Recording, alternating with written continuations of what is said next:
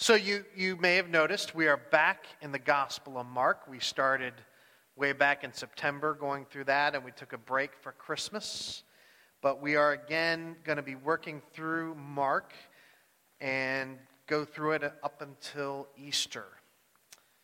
To start today's passage, I want to tell a story from the days when I was a runner. And on one day I took a long run on a hot day far from home, and I had not planned out the water stops very well. And so I got super thirsty. And at one point I turned a corner and I saw this beautiful lake. Petros Lake. I was in the industrial area of Canton, Ohio. And if we could put it up there, a picture of it, I saw it, and in my thirst, the water looked so good. You could see the sunlight glistening off it. And I kept running thinking, you don't want to drink from a lake. But it just looks so good. And so finally, I just started, I got to do it. I just started bounding over the tall grass and ran all the way down to the lakeside. And I'm like, I'm going to do it. And so I reached out and grabbed a scoop of water. Well, I got a lot of sediment. It was kind of dirty. I'm like, So I stepped further out into the lake, even get my feet wet, and reached as far out as I could so that I was just getting water, not touching bottom. And so I had that scoop, and I could see little floaties in it, little specks of stuff. And then, it's just dirt. God made dirt. Dirt don't hurt, right? And I was so thirsty. So I was just about ready to drink it. And then I saw some of those floaties were wriggling. And I thought better of it. Dropped the water, and I trudged back to the road and started running again. And thankfully, within a mile, I came across this gas station that did not look pretty at all. And it was, one of those I had to borrow the key from the attendant. And it didn't have any sign that said this had been cleaned in the last 3 hours or anything like that. But you know what? When I turned that spigot, the water out of the faucet came water that was pure and clean and did the job. So God provided in that run. I share the story to make a point. We have a problem inside of our hearts. Your heart and my heart. And there is a lot of crud. There are floaties in us. Things that don't belong there in our life and in our words. Outwardly, we can, from a distance, we may look good. But when you get close and you look into our lives, there's something wrong. And we need a Savior. And the good news that Mark wrote, is that Jesus, the Son of God, came as our Savior. He came to set things right. And I want to give you my main point, because I think this passage is complicated. And there's some things I'm going to be talking about within the sermon. But let me give you the main point of my thing, so that if I get you all mixed up over the rest of this message, forget everything else and remember this. And if we could have it on the screen. Jesus did not come into this world to make us more religious. He came to deal with the sin entrenched in every human heart. That is the main point I want you to take away. He came to deal with our sin, not just to get us to be more religious in our practices.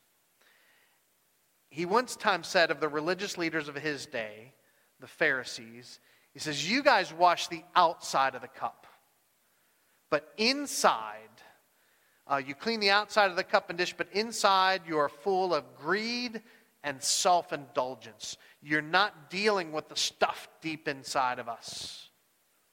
And so in Mark 7, we have an argument between the other religious leaders of his day, the Pharisees and scribes, and Jesus. And so I'm going to go through it, but keep that central point in mind. Jesus did not come into this world to make us more religious. He came to deal with the sin that's entrenched in our heart. So, starting in verse 1, we see that the religious leaders are called Pharisees. The Pharisees were a group, a Jewish group that strongly believed in following the Bible, the Old Testament law, and that was their teaching. The scribes, it says the scribes who came from Jerusalem, these were religious teachers who had traveled up from Jerusalem to Galilee where Jesus was. The last time they came, they accused Jesus of being possessed by Satan. So that didn't go so well. So this time they come in with a different accusation. Now they accuse the disciples of not following the tradition of the elders. And it says that they're eating with defiled hands and not washing their hands before they eat. Now I fear that as the story was read, especially in the era of COVID, we might have been on the side of the scribes, right? Have we not focused a lot on washing our hands and doing it well and all that? I want to clear up a misconception that I think we would naturally draw from this. When it says their hands were defiled, it doesn't mean they were dirty. You should not picture the disciples with crud on their hands scarfing down dinner, like slobs or anything like that. That's not what's going on. A better translation maybe of defiled would be unconsecrated hands. You see, the washing they're talking about is not like a washing with soap. It is a ceremonial washing that they prescribe. And what had come to be is the scribes were teaching the people that they needed to consecrate their hands, do the ceremonial washing for everyday things. Now, the word consecrate, that means to set apart for a special purpose, to set apart as holy. To give you an example, when we do communion, you could take note of this next time we do. I do what's called, in the words I say, I do the prayer of consecration as part of the communion words I speak. And that's when I say, Lord, set apart these elements of bread and juice to be holy. Consecrate them for your purposes. Because they're just ordinary bread, right? And juice. But by God's Spirit, they become something special. They can communicate to us God's presence in a way otherwise. That's what it means to consecrate something. And what the scribes were teaching is that people should be consecrating themselves before every meal. Well, that's it. It talks about consecration in the Bible, but it's commands given for the priests when they go into the holy place. That yes, they were to do these washings and all of these things were things you did if you were going to temple in Jerusalem.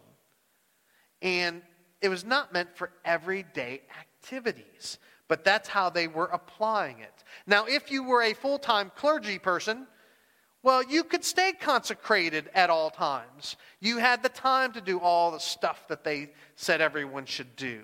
But if you were a working man or woman, you didn't have time to stay ritually clean in everything. If you had a day job, and that would be quite a burden. They took the rules in Scripture that were meant to apply to priests and made it a rule for regular people going through their day. And that was what Jesus objected to. And that rule was their tradition.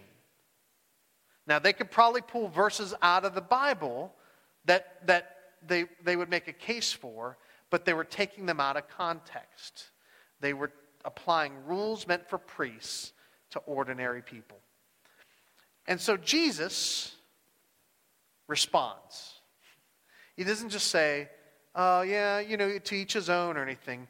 He's going to argue back against what they were doing. He's going to argue against that forcefully. He starts by saying, how appropriate that Isaiah called you guys hypocrites. A hypocrite literally means a little judge or a underjudge. How appropriate when Isaiah talked about you guys. You honor God with your lips, but in your hearts you're so far from Him. You follow these outward forms. You clean the outside of the dish, but you're missing the very thing that's important. In your heart, you don't honor God. You are far from me. And Jesus says that's the difference. And notice that contrast between outward forms of worship and the real condition of the heart. He then goes on to cite an example of how they elevate their traditions over that of the clear teaching of the Word of God. They make void the Word of God through their tradition. And the command that they don't honor is one of the big 10. One of the 10 commandments is honor your father and mother. And God emphasizes that later in the law. It says anyone who goes against their father and mother. There's a specific verse. Let me see. Anyone who why can't I find it now? Anyways, anyone who goes against their father and mother must be put to death. So the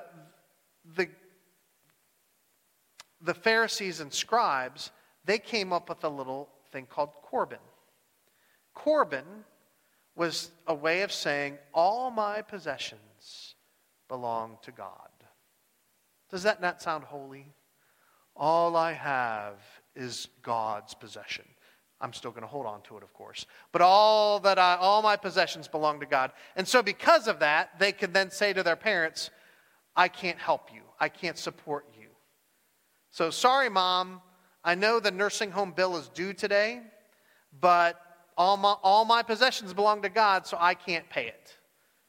They were using the scriptures and their traditions out of them. They were playing games to avoid doing what God actually said. That is, honor their father and their mother. The verse I was looking for earlier says, if anyone reviles their father and mother, they deserve to die. So God takes that seriously, that we honor our parents. But they were playing games, using their traditions to get around what God had clearly taught. So after he responds to their accusation, Jesus then calls the crowd to himself. He wants to make clear how he differs from these other teachers. And so he says, hear me, all of you, and understand this. So he calls the crowd to him, and he says, there's nothing outside a person that by going into him can defile him, but the things that come out of a person are what defile him. Now think about it for a minute. Imagine you were in that crowd. Would you understand what Jesus is talking about at that moment? I suspect not, because the disciples did not understand what's going on. So the very next thing is when Jesus is alone with the disciples, the first thing they do is, Jesus, could you explain that to us, what you were saying? Jesus says, you didn't understand that, huh? All right. So then he goes on to explain. And what he says is what is outside a person that goes in other words, what goes out that goes in is food, what you eat. That cannot defile you. Why? Because it doesn't go into your heart. It goes into your stomach and out your body. In fact, Jesus gets kind of graphic, a little biology lesson. Goes into your stomach. It says it goes out to the latrine. It ends up in the latrine. So that's the actual literal word he uses. So that's not going to defile you. Don't worry about that.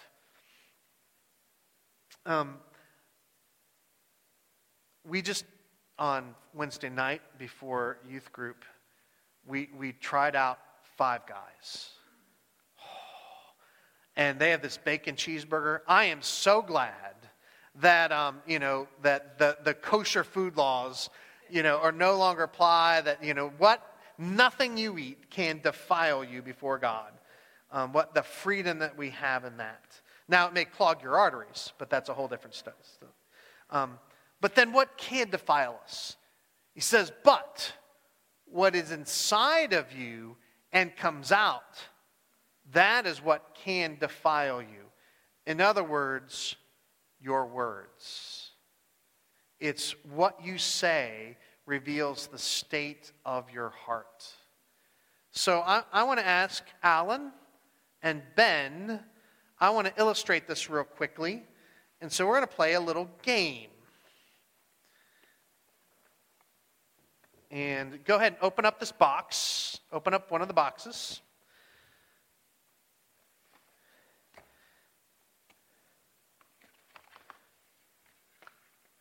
Get it out there? So they each have a tube of toothpaste. And we're going to do a little competition. And this is going to be really simple, okay? Here, I'll come down here. You guys step right to here. All right. Go and throw. You don't need the box. Just set it down. Who can be the first one to empty the toothpaste onto this plate? You ready? Set, go. I know I'm in the way and you can't see this, so if I can. Faster, faster. Get it all out. Who can be the first? Oh, Ben's doing the squeeze method. Alan is doing more of the pull method. Yeah.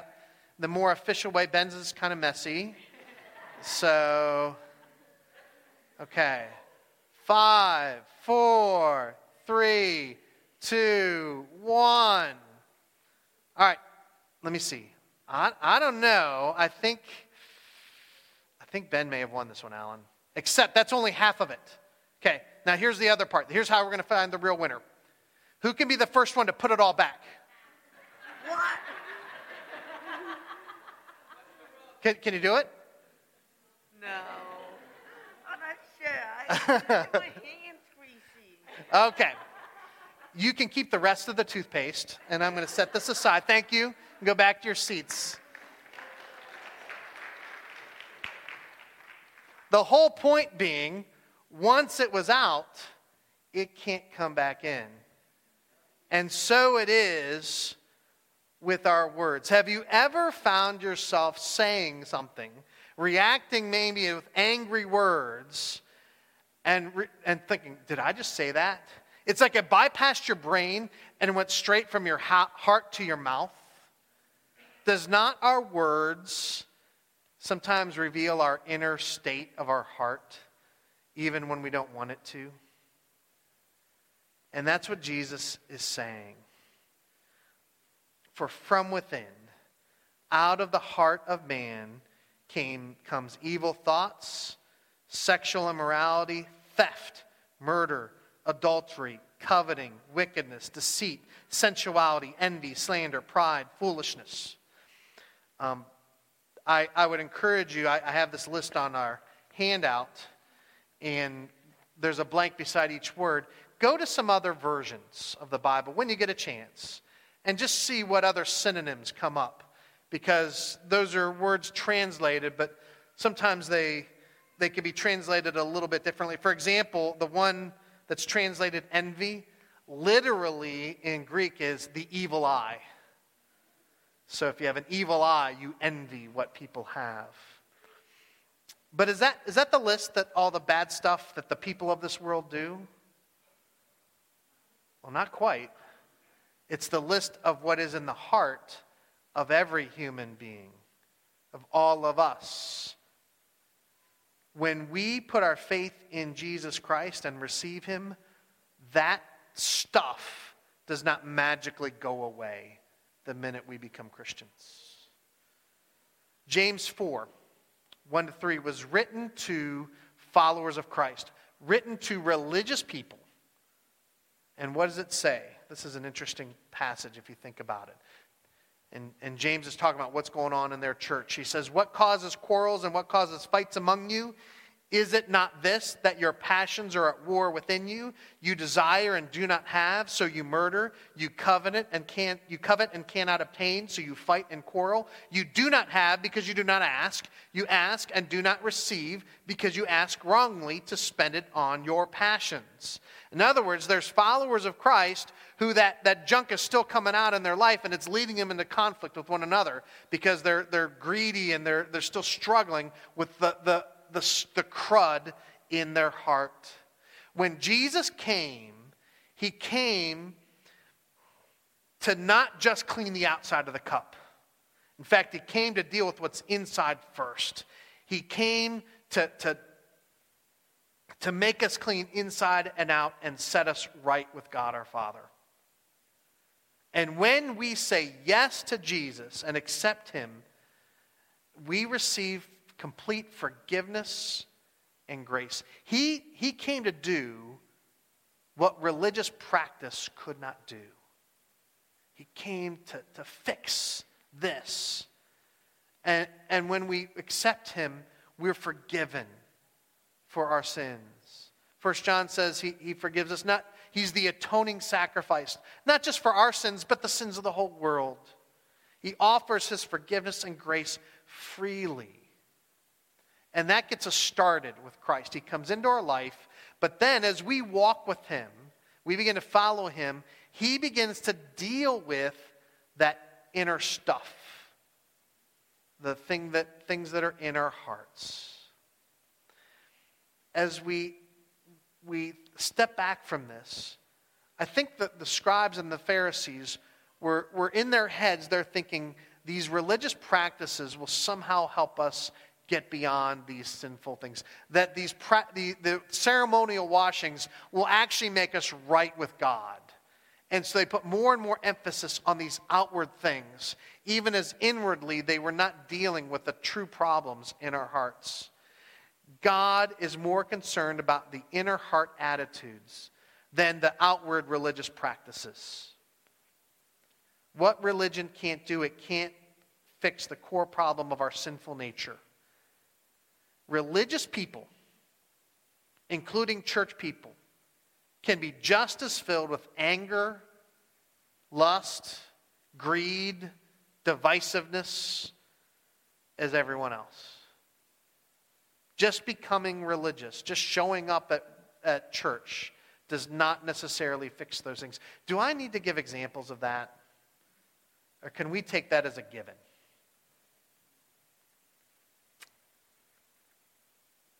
If God doesn't care about then those religious practices, the rituals and stuff, why were they in the law in the first place? You know, why did God have those cleanliness laws? The Pharisees, they were pulling stuff that is in the Bible. Well, what I could suggest is this. God gave the cleanliness laws in order to teach his people about the reality of sin. That they couldn't enter into God's presence as they were. That they did need to be set right on the inside. And he was teaching them the concept of our sinfulness. And I think we see that with Isaiah, right? What did he, as soon as he was in God's presence, well, how did he react? Woe to me, I am a man of unclean lips. Same word, defiled. He knew he was defiled. And God had to provide a way for him that he could be in God's presence. And I would suggest the kosher food laws were given for maybe just a little different reason. They were given in order to separate the Jewish people from their pagan neighbors. Because if they couldn't eat together, if the Jews had these food laws, it would separate them out. If you can't have table fellowship together, you're not going to intermingle. And God needed to separate the Jews so he could teach them his ways and his attributes. But when Jesus came, that was no longer necessary. When Jesus came, the Messiah, he came to focus on the inner issues, the true problems in our life. And so we see what it says. And Mark says, thus He declared all foods clean. The Messiah came to start to deal with the real stuff. The kingdom of God was at hand. And Jesus, for two reasons, would be able to declare that those laws are no longer binding on his people. Two reasons. One is he was the Messiah, meaning he was the rightful interpreter of God's law. He could tell people what it was really meant to do. He was the Messiah. But he really didn't rely upon that in this case. There's a second reason, Jesus, because he would consecrate people once and for all by giving his life on the cross. It would be his death that consecrates us and makes us right in God's sight and able to be in God's presence.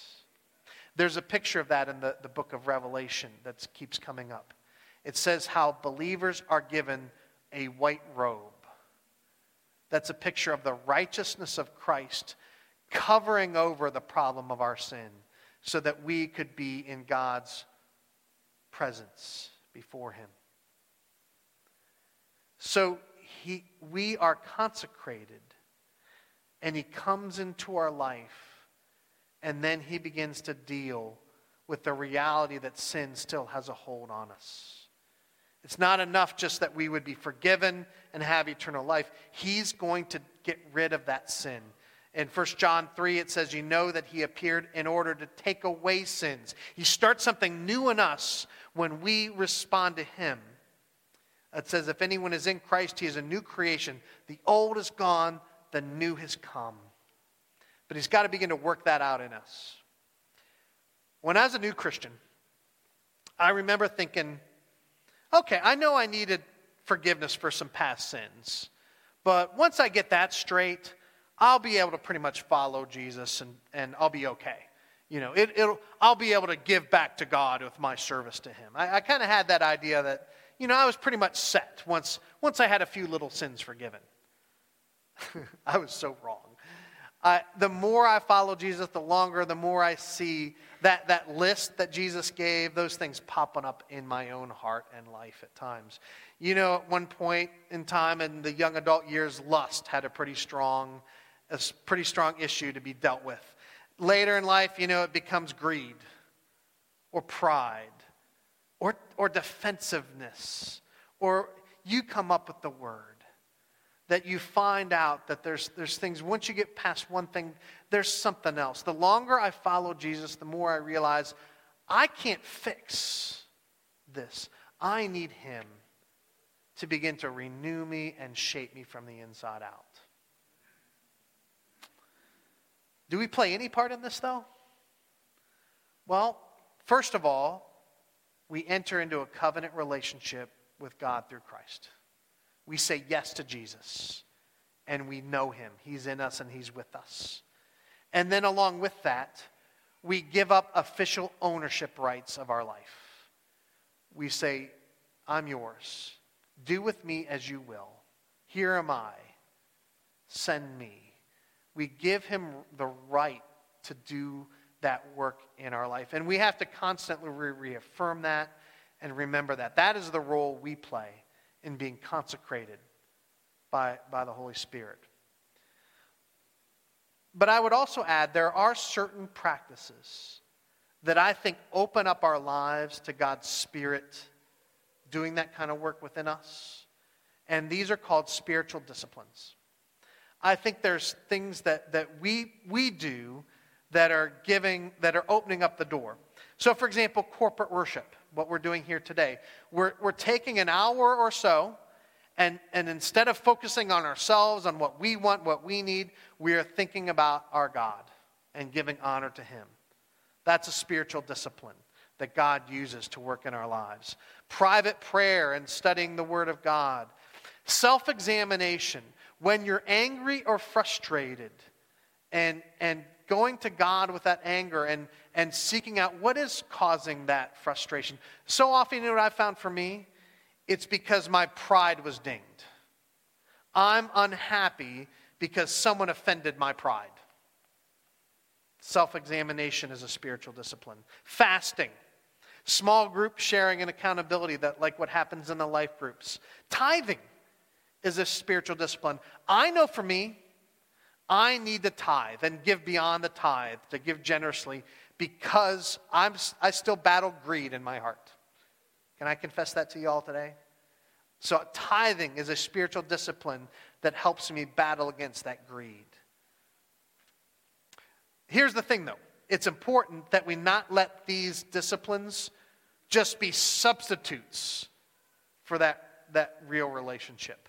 Because then we're becoming like the Pharisees, right? We're using the outward forms to try to make ourselves right with God. That's not what their purpose is. What their purpose is to allow Christ to be at work inside of us. And when we do that, He can begin, He can be at work to begin to shape us to be more like Himself. He can bring His life. He can pour His living water into us, so that we start to look more and more like His Son. I want to end with good news. And that is, we don't have to be perfect or have it all together to be used by God to bear witness for Jesus.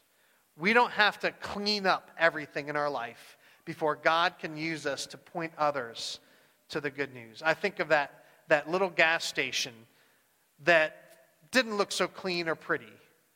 But nevertheless, the water that came out of the faucet was clean and pure.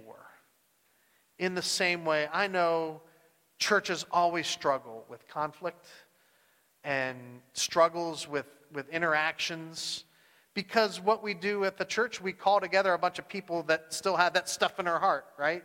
We're all in this together on that. And sometimes a new Christian will have picture an ideal church where all that's dealt with. It's not how it works. We still will have outbursts inside the church as well. But despite that, when we keep our focus on Jesus, when we keep lifting up the Savior and His work in our life, the salvation that comes through His grace, it's not about us having it together. It's about what He can do in us and is doing in us. Then we can open the faucet and the living water can come out. That's the good news. That God can use people like us. And if you're here with us today, just know this. We are not a perfect people. No perfect people are allowed at East Glenville. We're here because God has called us together, and we know we need Jesus in our life. We know we need the work of a Savior within us. Father, I thank you that you have come into our life and that your Son has made us right by what He did on the cross. That it's not about us and how good we're doing or how religious practices we've taken on. It's simply because we have turned our lives over to you. And so, Father, we do pray that you would use us, that this would be a place where the living water flows out of the faucet and that people can drink. We pray in Christ's name. Amen.